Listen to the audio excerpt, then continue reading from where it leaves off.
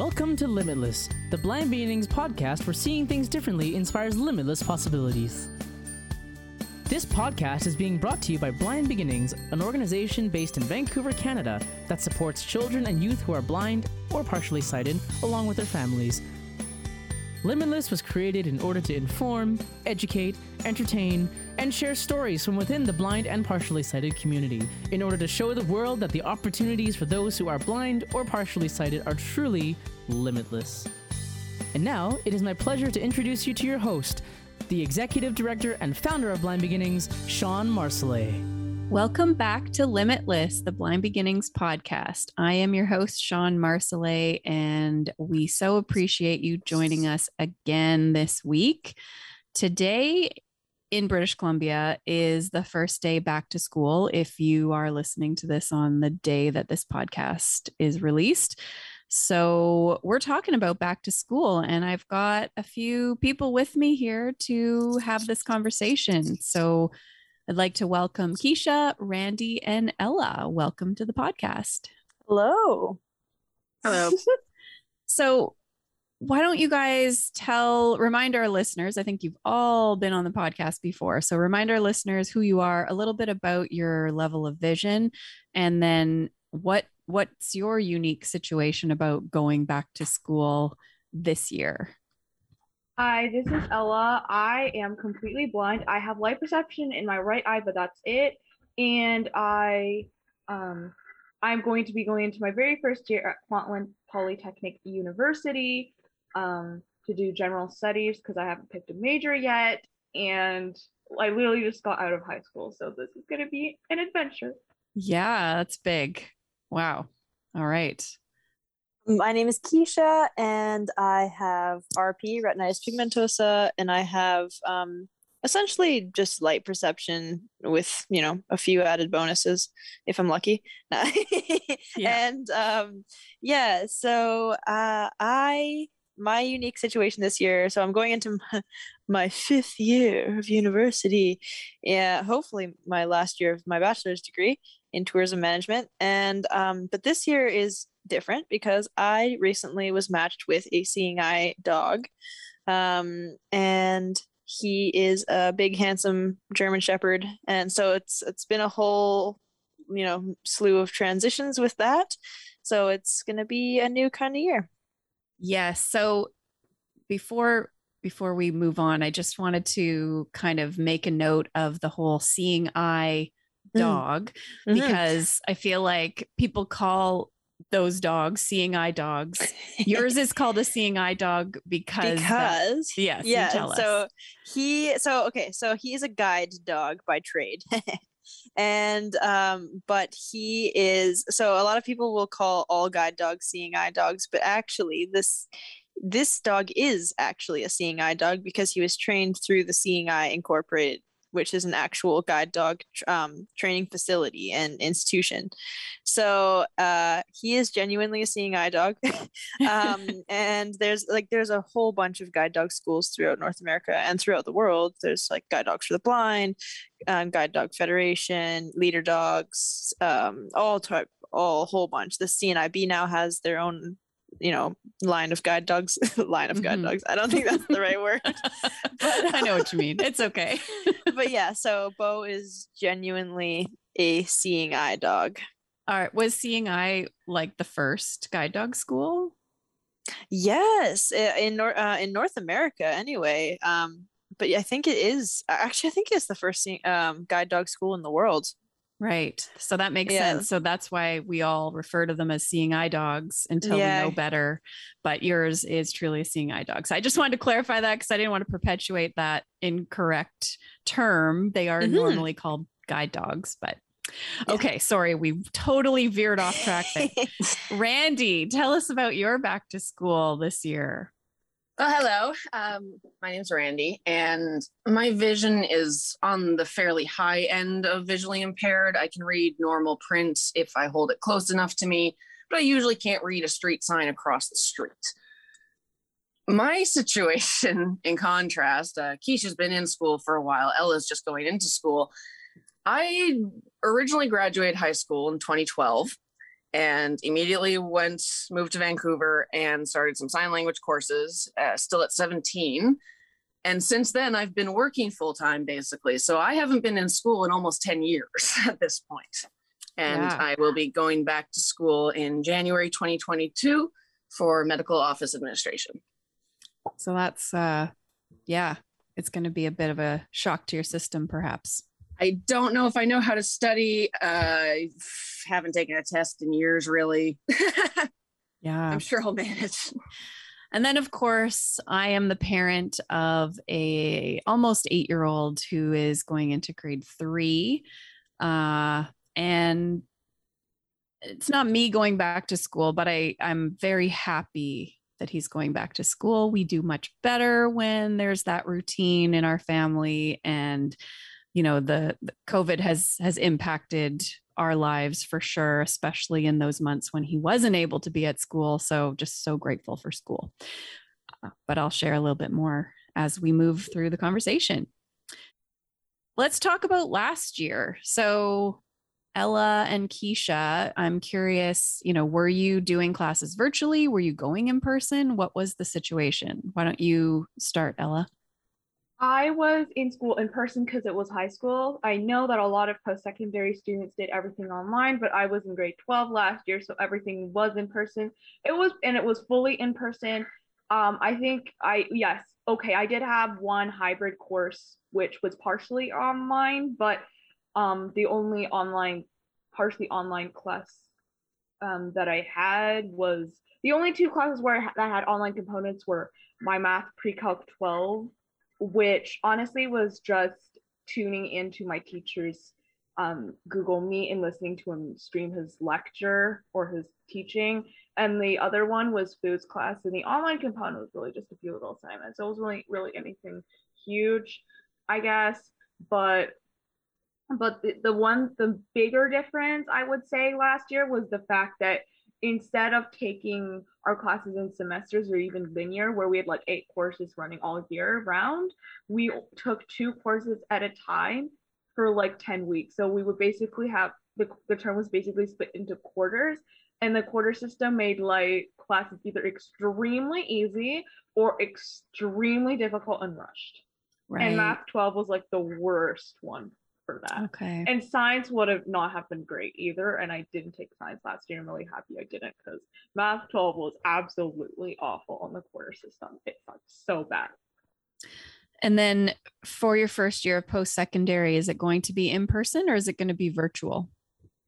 I originally signed up for all in-person classes, although the way it works is that depending on what the teacher wants to do, the class could either be fully in person or fully virtual, or in some cases a mix of both.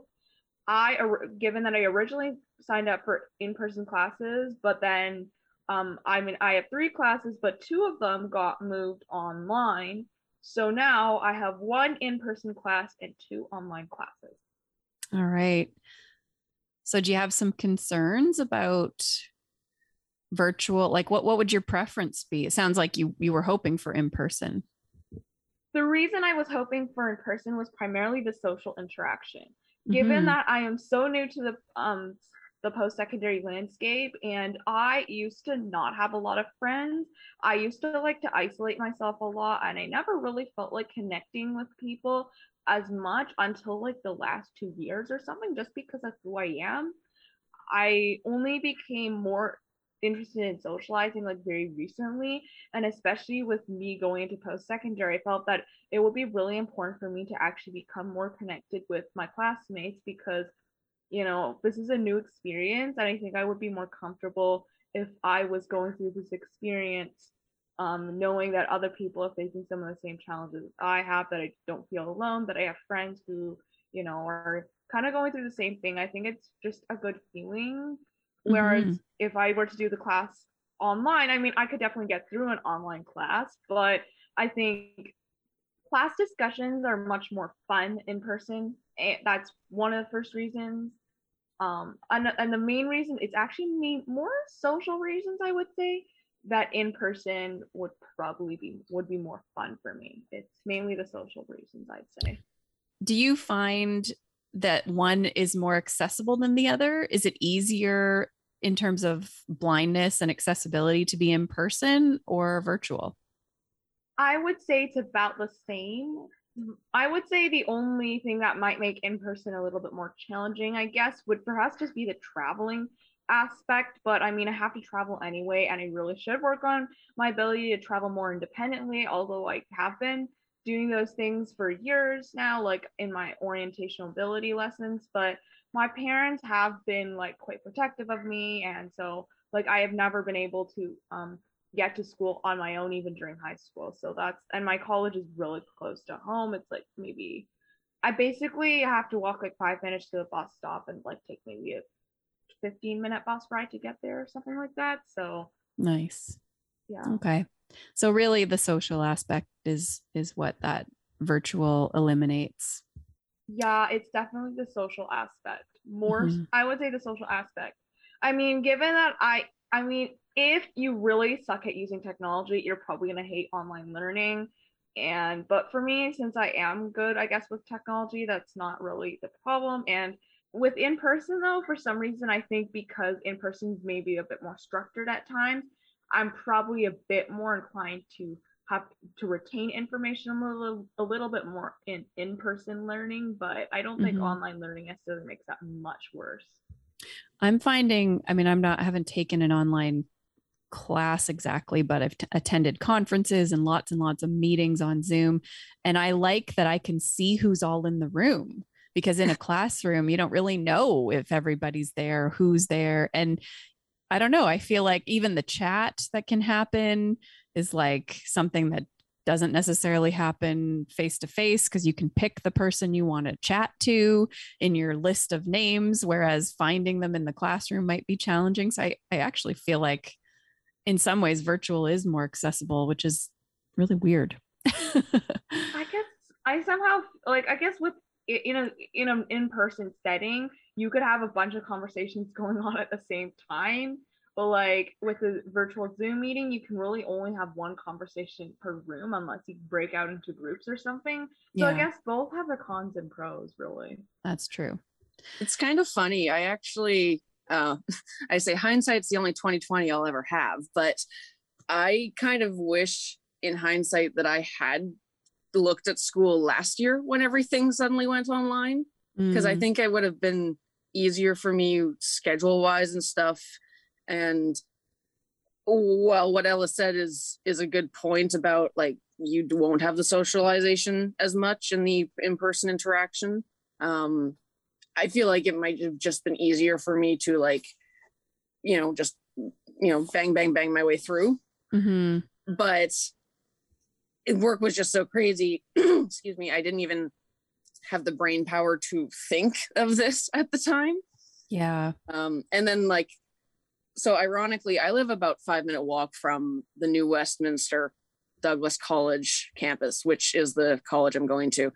However, the program I'm taking is only at the Coquitlam campus, which is about 45 minutes away from me. So it's kind of ironic and a little bit sad, but it would eliminate anything online, would eliminate commute entirely.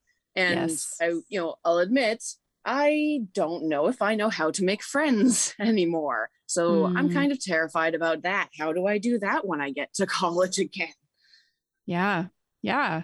It's different as a grown up, right? Well, and it was a strange situation when the first time I did it, because I was still 17. The next youngest person in my class at in the sign language courses was 19, and then there's a bunch of like 35 to 50, or well, I guess maybe like 25 to 50-year-olds. So like there were people I hung out with or like worked with in class and stuff or in the cafeteria, but it was kind of hard to make friends with people with such an age and experience difference, because I'm just like literally walking out of high school. Mm-hmm. And then most of them are supplementing things or changing careers or just doing it for interest. And, so even then I didn't really make friends. Actually, one funny story is I went to my local Safeway, probably a year or two ago, and was getting something from the counter. And the lady behind the counter is like, "Don't I know you? Did we go to sign language together? And I'm like, yeah, Maria? And she's like, oh my God, you remembered. So who knows how that happened, but that was hilarious. Wow. Well, maybe this time they'll be your age. Maybe you'll fit I'm in. not sure, like, because it's, it's office administration. Are a bunch of high school kids gonna know they want to do that kind of stuff right out of high school, or is it going to be mostly people like me going back to school or adding extra stuff? I think the majority will be like you. That's my guess, but we'll wait and see what happens. But yeah. I'll report back. Yes. Keisha, how was school for you last year? Was it virtual? Was it in person? And what's the plan this year? Last year, we did most of our courses virtually, which was a really interesting and sometimes extremely frustrating learning curve. And actually, it's funny because for my degree, I have to take like a number of kind of business math courses. So I had to take accounting. It was the first time I'd ever taken an accounting course, and I took it virtually last semester, and it was, I mean, I passed, which was miraculous.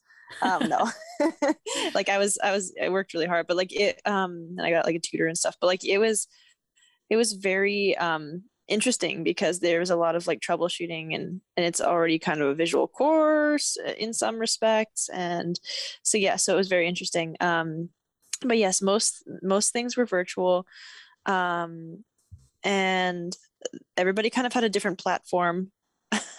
Like it was so funny because you'd have profs who were like, okay, we're going to use Zoom, we're going to use Big Blue Button, we're going to use Microsoft Teams, we're going to use Blue Jeans, and I'm like, my goodness. And then there was all these other like little sub platform, like all these other like, yeah, it was a time. But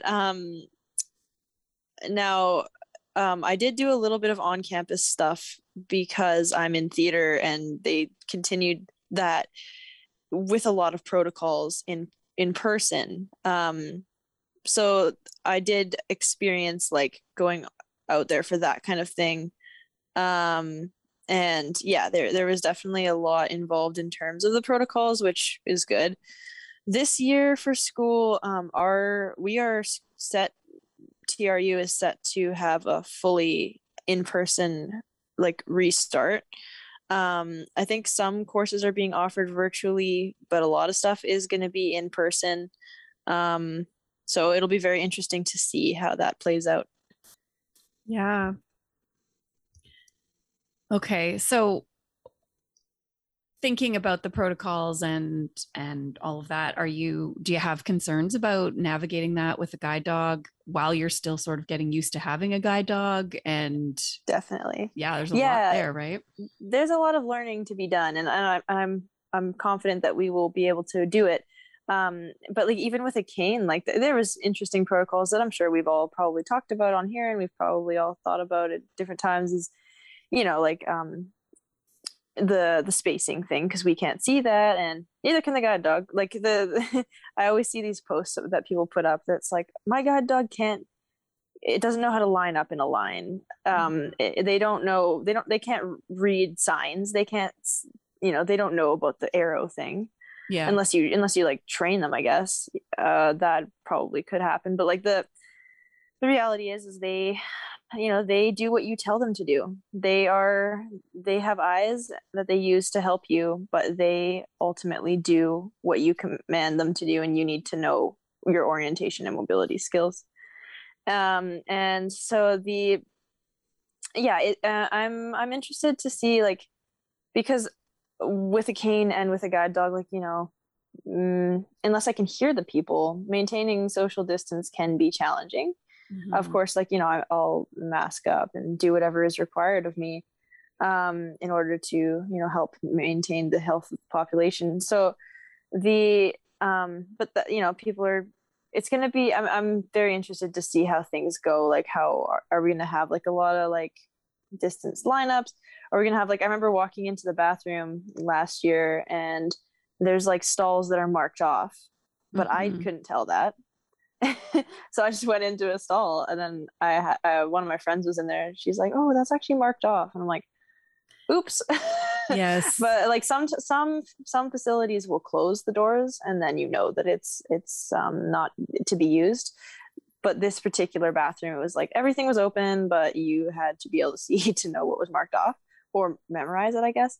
But yeah, so just like little things like that, little visual things that will be interesting to navigate, but surely we will be able to problem solve through it, and we'll figure out some ways. But yeah, I'm interested to see how it goes.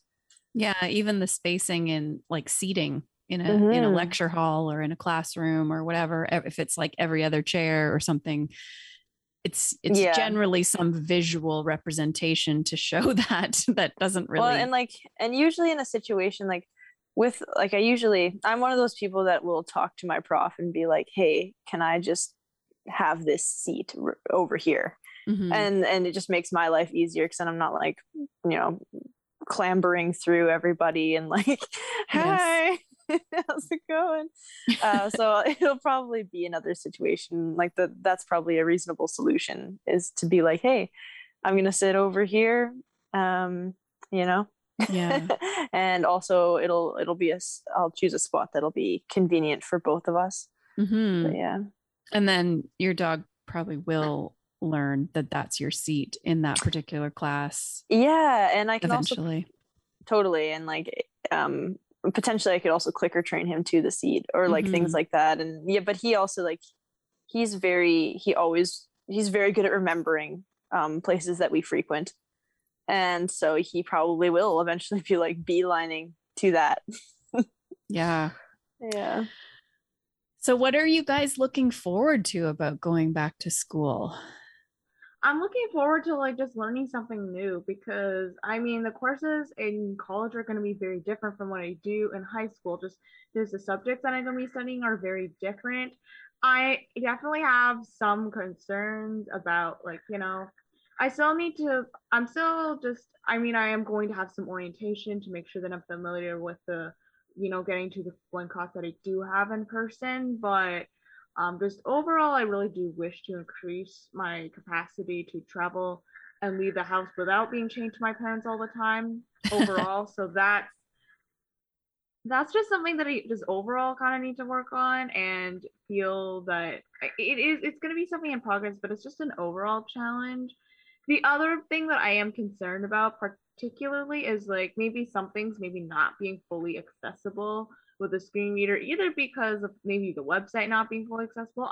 I mean, or maybe that there might be charts or tables or graphs or just things like that that are really important. I'm not really sure how I'm going to deal with that, because I've always had someone who would braille those things for me. So I don't know how I'm going to deal with that. I also, like Keisha, happened to be taking an accounting class. I was originally going to take a computer course, but somehow it automatically got dropped because I somehow didn't realize that it didn't have the prerequisite for it. But I found an equivalent course that I should be able to take in the second semester, so that'll be okay. But accounting is going to be interesting. I mean, there is a lot of text-based material in my introductory accounting course, but if there is like a lot of like math stuff, I'm not sure how I'm going to deal with that. But like, I honestly don't have any idea right now what that's going to be like. So we'll have to find out. Yeah, that's interesting. Let me know if you need help. There you go. Thanks. But that's an interesting point, because when you're in person in a college or a university, there's usually disabled student services or some sort of disability resource center that you can go to get some support, or at least make an appointment to. Like, I don't know how that works virtually. I guess you're calling them and it's just not as seamless, right? It's not as simple as like you're already in the building and you can go talk to them and figure out what you need. And when you're new, especially if you've never done this before and you're used to having a teacher that's visually impaired, and now you're like on your own, but I'm sure you'll figure it out, Ella. Yeah, I will. Like, I really have not had that much support. Like, I would say in grade 11 and 12, especially, I would say my support was actually quite minimal, although my EA helped me quite a bit in math just because out of necessity. And she was the one who did braille things as it was needed. But I read, like, for most of my course materials, my teachers either sent me like electronic files, and even some of my EA actually sent some of my things electronically as well. So Mm-hmm. Keisha, what are you looking forward to going back to school? I am looking forward to, like, I really love interacting with people in person. I love the classroom atmosphere, of like collaborating and like coming up with ideas together and kind of just sharing space with each other, like energy and yeah, like ideas. I don't know, like I just find it's way more fluid when you're in person, to be able to interact, and I miss that side of school. So I'm really looking forward to that. I'm looking forward to, if things lighten up enough for it to be possible, like extracurricular stuff, like if I join any clubs or any like committees or anything, I'm interested to do that. Just because I always find it really fun to do that. It's exploratory, and I think it's really fun. And I don't know, like I'm looking forward to studying on campus. I'm not very, one thing I know about myself is that I mean, I can study at home. I got through an entire year of doing it, but I do best when I'm not studying at home, because home has all the distractions and all the, procrastination that you can do that feels useful, but you're still procrastinating. Yeah. But like what I love going onto campus, like there's nothing better than just like getting a cup of tea and just going and setting up in the, a study space. Like I love, like we have a particular building on campus where I like to go set up, and I will literally sit there after class and work for hours, and it's just it's focused, and I miss that space and ability to just hunker down and get a bunch of work done undistracted. So yeah, I look forward to those aspects for sure. I think what you said about the extracurricular, I mean, that's a big part of university, is the clubs and the extracurricular. That's part of the whole experience, right? So yeah, when that's not happening, that's a loss for sure. Totally. What about you, Randy? What are you looking forward to? Well, or are you? I know, right? It's so easy right now to think of all the things I'm nervous about or worried about or apprehensive about. So it's hard to find good things at the moment. But I mean, I'm of course hoping I'll come out with some new friends. But I think the main thing is more of a like large scale idea of how it's going to change, my life when I'm completed. Right. There'll be a lot more job opportunities open for me. This is a career that will always be in demand, at least until they actually have human equivalent robots or something. And, everywhere, I could go anywhere with this. If I wanted to move somewhere, if I wanted to be in a small town, big city, could work for hospitals or just private offices or like specialists and stuff like that. So I'm just I've mostly worked in retail, customer service, food service industry, and you can certainly make a good career out of those in some situations. If people work their way up to management and stuff like that, but I'm just kind of tired of it. So yeah, that's awesome. Sounds like you've put a lot of thought into the choice. So most of us just think, what do I want to do? And don't necessarily look at, well, I shouldn't say most of us. I feel like I'll speak for myself. I think I always knew what I wanted to do. I wanted to work with blind children. Well, that wasn't exactly a career that gave, there wasn't a lot of opportunities or choices in that. There isn't a set course list for that necessarily. Yeah, exactly. So I wasn't thinking of my job prospects. I wasn't thinking of sort of the future or anything like that. It was just like, this is what I want to do. So I think that's great that you're considering all of that.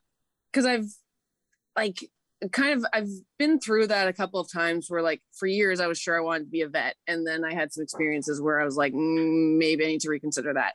And then I wanted to be a sign language interpreter, which is why I took the sign language courses. And about halfway through that, I'm like, okay, at least the way this is going now, because this was sign language for averagely sighted deaf individuals, not deaf blind, because then it's a different type of, they use tactile sign, which is hand over hand kind of touching. This was just somebody watching you across a room, and that wasn't working for my vision level to be able to follow that, because it was really like some schools have French immersion where almost everything's taught in French. This was, everything was taught in sign language, except for our English class. And so it was visually very exhausting, and I was getting migraines way too frequently. And like, in high school, as the teacher's explaining something, I can close my eyes and follow along still. You really can't, like, you blink for too long and you've missed half of a sentence and you're lost in the context. So I'm glad I took it, because it was very interesting, and I can still stumble through if I've used it a couple times at a couple different jobs where somebody came in and they were asking for a pen and paper, and I'm like, oh, well, actually I sign if you go slowly, So but yeah, so it's something I could always revisit and look at. I don't know if there's a different course for something like a deaf blind interpreter, or I think they might be interveners, but yes. That's, the whole mind course plan of my life had to shift again. And so then I was like, well, I don't have the money, I don't have the time. I'm not going to just take a bunch of courses till I figure something out. And so, that's where I've kind of been in work for a while and looking at a few different ideas. And, I, should look at my options and desires for a career with my vision level now, but it's also hard to not think ahead of, my vision is basically guaranteed to get worse, but that is true of everybody's eyes. I was told by an ophthalmologist assistant that basically if you have no other problems with your eyes, you basically have until you're 35, and then that's like the peak, and then they start slowly going downhill for everybody. So so something it would be great idea if I picked a career now that I could still continue if my vision declines. And I've also had a lot more years now to figure out perspective, as opposed to when I was straight out of high school. So more of the situation I'm in, where it is more of future as opposed to just in the moment. Let's talk about vision related concerns about returning. We've kind of mentioned, I guess, some of the things, but I have a question, and I'm not at all an anti-masker. So, but I do find that when I'm wearing the mask, my mobility is impacted. My ability to kind of, I think I really use echolocation a lot. We haven't really talked about echolocation too much on the podcast yet, but basically I use what I can hear to help me orient to my environment. And with the mask on, it really has impacted my ability to interpret what's around me. I'm just curious, Keisha or Ella, have you found that? In my particular case, I guess I don't, because I can usually tell if there's something, if I can see light reflecting off the wall or something. So sometimes, like, since I have light perception, I can maybe sort of tell in front of me that there's something because there's light bouncing off of it. So I maybe don't need to tongue click or like as much for some reason, which I mean, I guess I do it occasionally, which it's kind of weird. So I don't necessarily think a mask necessarily ruins my ability to orient myself per se, because it doesn't necessarily impact my hearing. So and I can't, and since my eyes aren't covered, I can see the light bouncing off of something. But I think if I didn't have light perception though, I think the impact would be much bigger, probably. What about you, Keisha?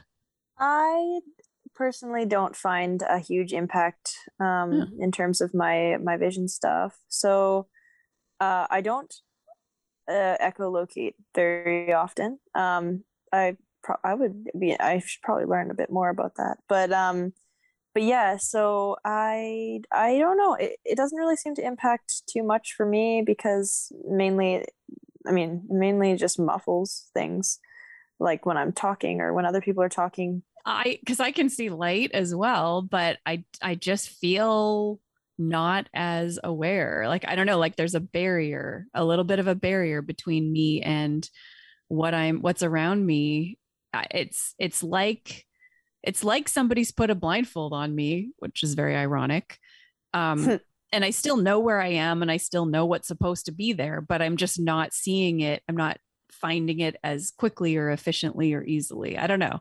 So, I mean, I'm doing it. I'm doing it. And the more you do it, I guess you get used to it. But I guess because I don't go out every single day, because I don't have to, because I'm working from home a lot too, I'm not getting to practice it as much either. So, all right. So, other things that might impact us or you specifically back at school, like, okay, I'm assuming some university campuses are going to have, there's like these plexiglass shield things that didn't used to be there wherever you're talking to somebody behind a counter or a desk or something.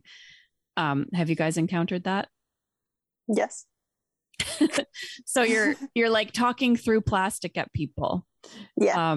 It's hard to, I even had that experience at a restaurant where there was the plexiglass so that, they're kind of sliding your plate around the side of it onto the table, but it's protecting them from talking at you. And it's already hard in a restaurant to know when it's your turn to order when you're the person who's blind. But now they're like talking to you through plastic, which I was like, oh, this is interesting. My favorite part about that is, I'm sorry, I just have to say this now.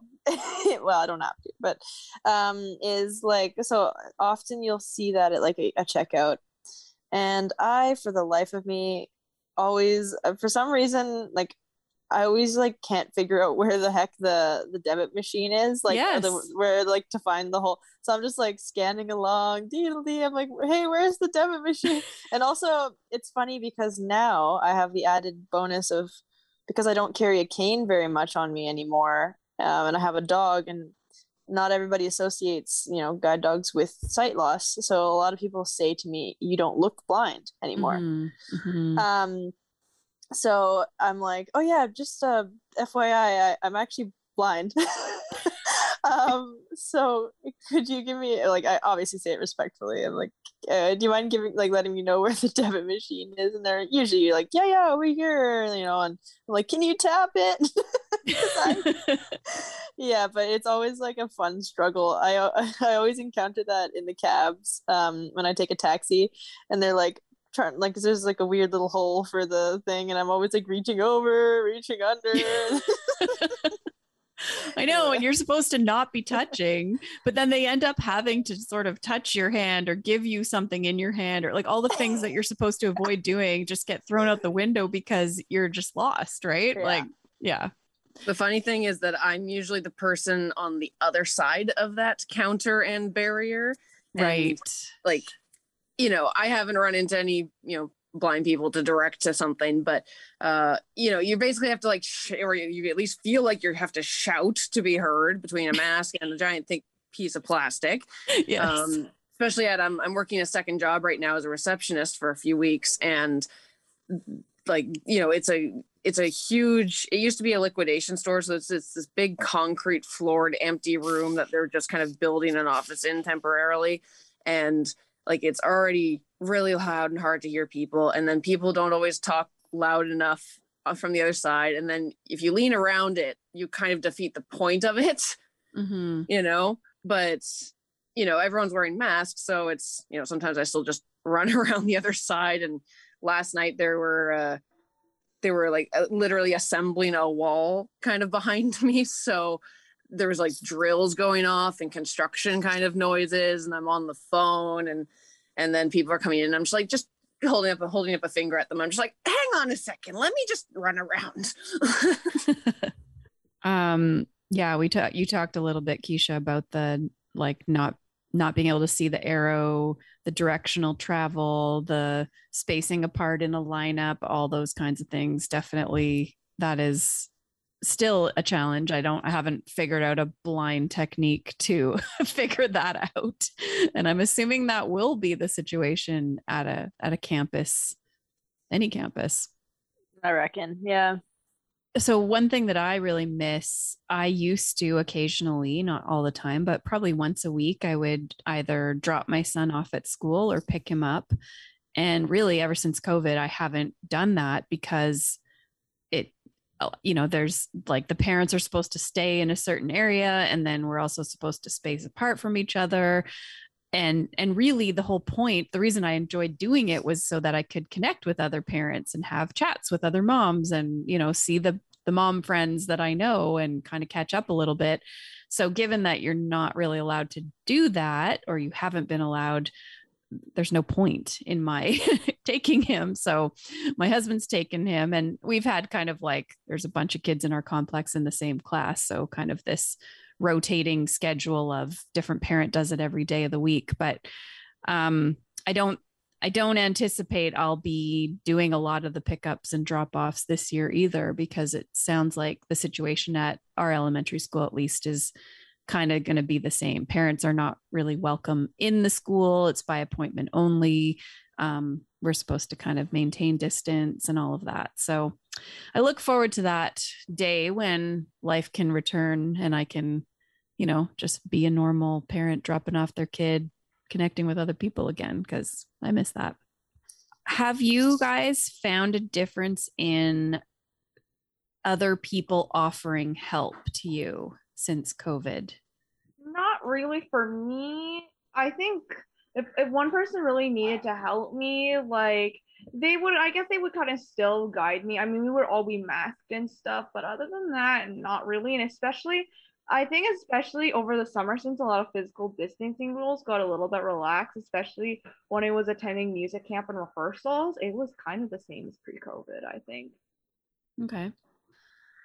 I've had a similar experience with people offering assistance. I don't find them. I don't find people have like offered less, like, and which is like on one hand a relief, because when I do need assistance, it's great when I can just be like, hey, like, do you mind if I, like, take your arm or whatever, and like I'll remain masked, or like I'll sanitize before I touch their arm, or whatever they want me to do in order to. But people are generally pretty nice and like helpful. And on the other side of the coin, I still have people who run up and grab me from time to time. And I'm like, don't okay. do that, people. I'm like, especially not now, but never do that. Always ask. But so you've got still both sides of the coin. I am finding a little less of that, the whole grabbing, but it might just be that there's just less people on public transit now. It's not the full ridership that it used to be, so I'm not, or maybe it's because I'm not traveling as much too. So it just doesn't feel like it used to happen multiple times a day, whereas now it might not happen on a particular route. So I feel like that's success. Yeah, definitely. Does anybody have anything else they want to add?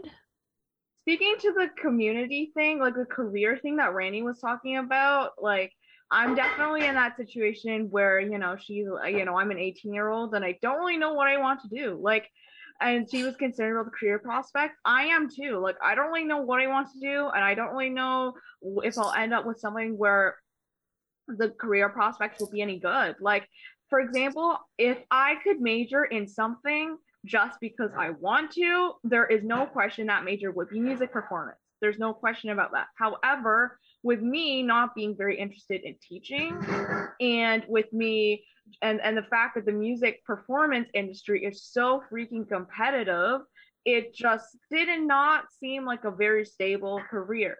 So I was like, well, I can just keep playing as an amateur. That's probably gonna be better, and I'm sure I could probably find something that I will like and that will be more stable than, a music career. I mean, it's not like music is the only thing I want to do. I mean, if music really truly turns out to be the only thing I really want to do, I could consider majoring in music later. But And I mean, plus this year honestly would not have been a good time to major in music because of COVID. But like with the music industry just being so competitive, like and stuff, I just decided that it wouldn't necessarily be the most viable career option. As much as I love playing my instruments, I'm sure although amateur opportunities are a bit maybe they're harder to find, but they exist. I really think that just from a career standpoint, I just felt that a career in music just wouldn't be super stable. I mean, there's also music technology, but I feel like the education needed to do that is extremely different. So, yeah, it's tough to balance your interest with what's going to be the best job prospects too. So I hear you. Keisha, what were you going to say?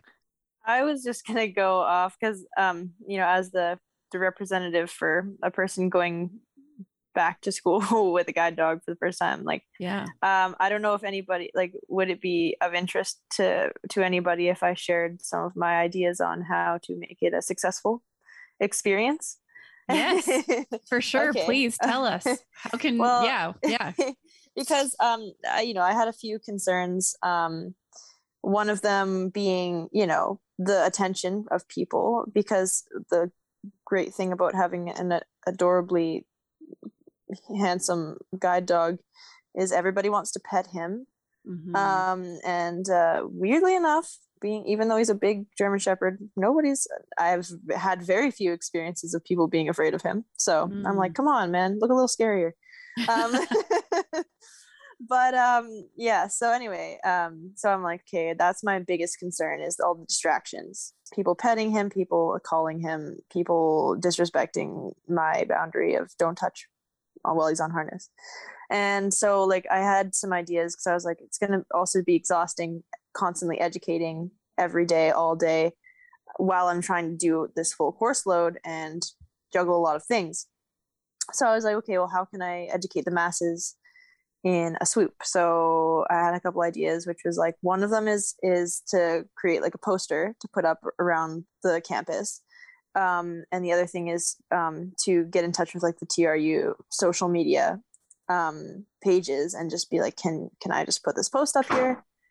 And the post being like, okay, here is guide dog etiquette. Like I want to just feature him instead of me, because I don't want to be, quite frankly, I don't want to be like, the poster child or like yes. followed around or like, oh my gosh, the people are going to be like, oh, there's a girl with a guide dog anyway, but I would rather just have as little attention as possible. So I figure if I just feature him, there might be less chance of that becoming an issue or anything. And then just be like, if you this is a guide dog, if you see him, don't, here's the top tips of etiquette when encountering a guide dog. And then of course, like I fully expect to, step in front of my class and be like, hey guys, he's going to be here. And so here's some tips and please respect them. And the other thing is I've already reached out to professors and been like, hey, just so you guys know, I will be attending your classes with my guide dog, and just be prepared for that. And whatever like questions I can answer or clarify for you, I'm happy to do so. And so it'll be super interesting. And then like, of course, I guess the other challenge is like making sure I'm scheduling his like bathroom times, like park times, and around my courses, and making sure he's getting all his needs met, as well as like his biological needs, and just go and do that. And I don't think that'll be an issue at all. Like I think I already know that there's lots of little zones we can go and find to use for those purposes, and like just like in terms of scheduling, doing that and making sure. And the other thing is like I tend to pull really long days on campus just because that's how it works with classes, and then followed by study, or if I'm in a show, or if I'm doing like extracurricular. And so, I have to make sure to like really pack for him. And that's the thing, like for guide dog handlers across the board, typically, some people don't carry much stuff, but a lot of us carry a bunch of stuff for our dogs. That's just the reality. Like you've got your bowl, and you've got snacks, and you got poop bags, and Yeah. you got, all the equipment that you need. So just making sure that all that is organized, and it's actually been really interesting, like working with him this summer, because I have, I was working in a pretty, active job doing like kids theater, and he, he's like a protective guy, and like he gets a little anxious when I'm jumping around and stuff. So it's like having to figure out how to like calm him and like give him an environment so that he felt secure and stuff as well. Like he's like a big baby, a big smart baby. But yeah, so there's lots to consider, and but I definitely think that we will adjust, and it'll just get easier with time. And I'm 100% overthinking everything too, because that's what I do. But but I feel like it's better to be over prepared than under prepared. So Definitely. Yeah. Well, I wish you all lots of luck back to school. I hope that it all goes well, and I look forward to hearing how it goes. But yeah, thank you for being here and sharing and celebrating back to school day with all of us. Thank you all as well. Thanks. You've been listening to Limitless, the Blind Beginnings podcast. If you have a question, a comment, a topic request, please send us an email to limitless@blindbeginnings.ca. Please like, subscribe, share our podcast with a friend, and join us next time. This podcast has been brought to you by Blind Beginnings, an organization based in Vancouver, Canada, that supports children and youth who are blind or partially sighted, along with their families. Music for this podcast is composed by Sean Bishop and Clement Chow. Production and audio editing by Rob Minot. For more information about Blind Beginnings and the work it does to support children and youth who are blind and partially sighted, along with their families, visit us on the web at www.blindbeginnings.ca, and also remember to follow us on Facebook, Instagram, and Twitter. We thank you for joining us, and we look forward to seeing you next time.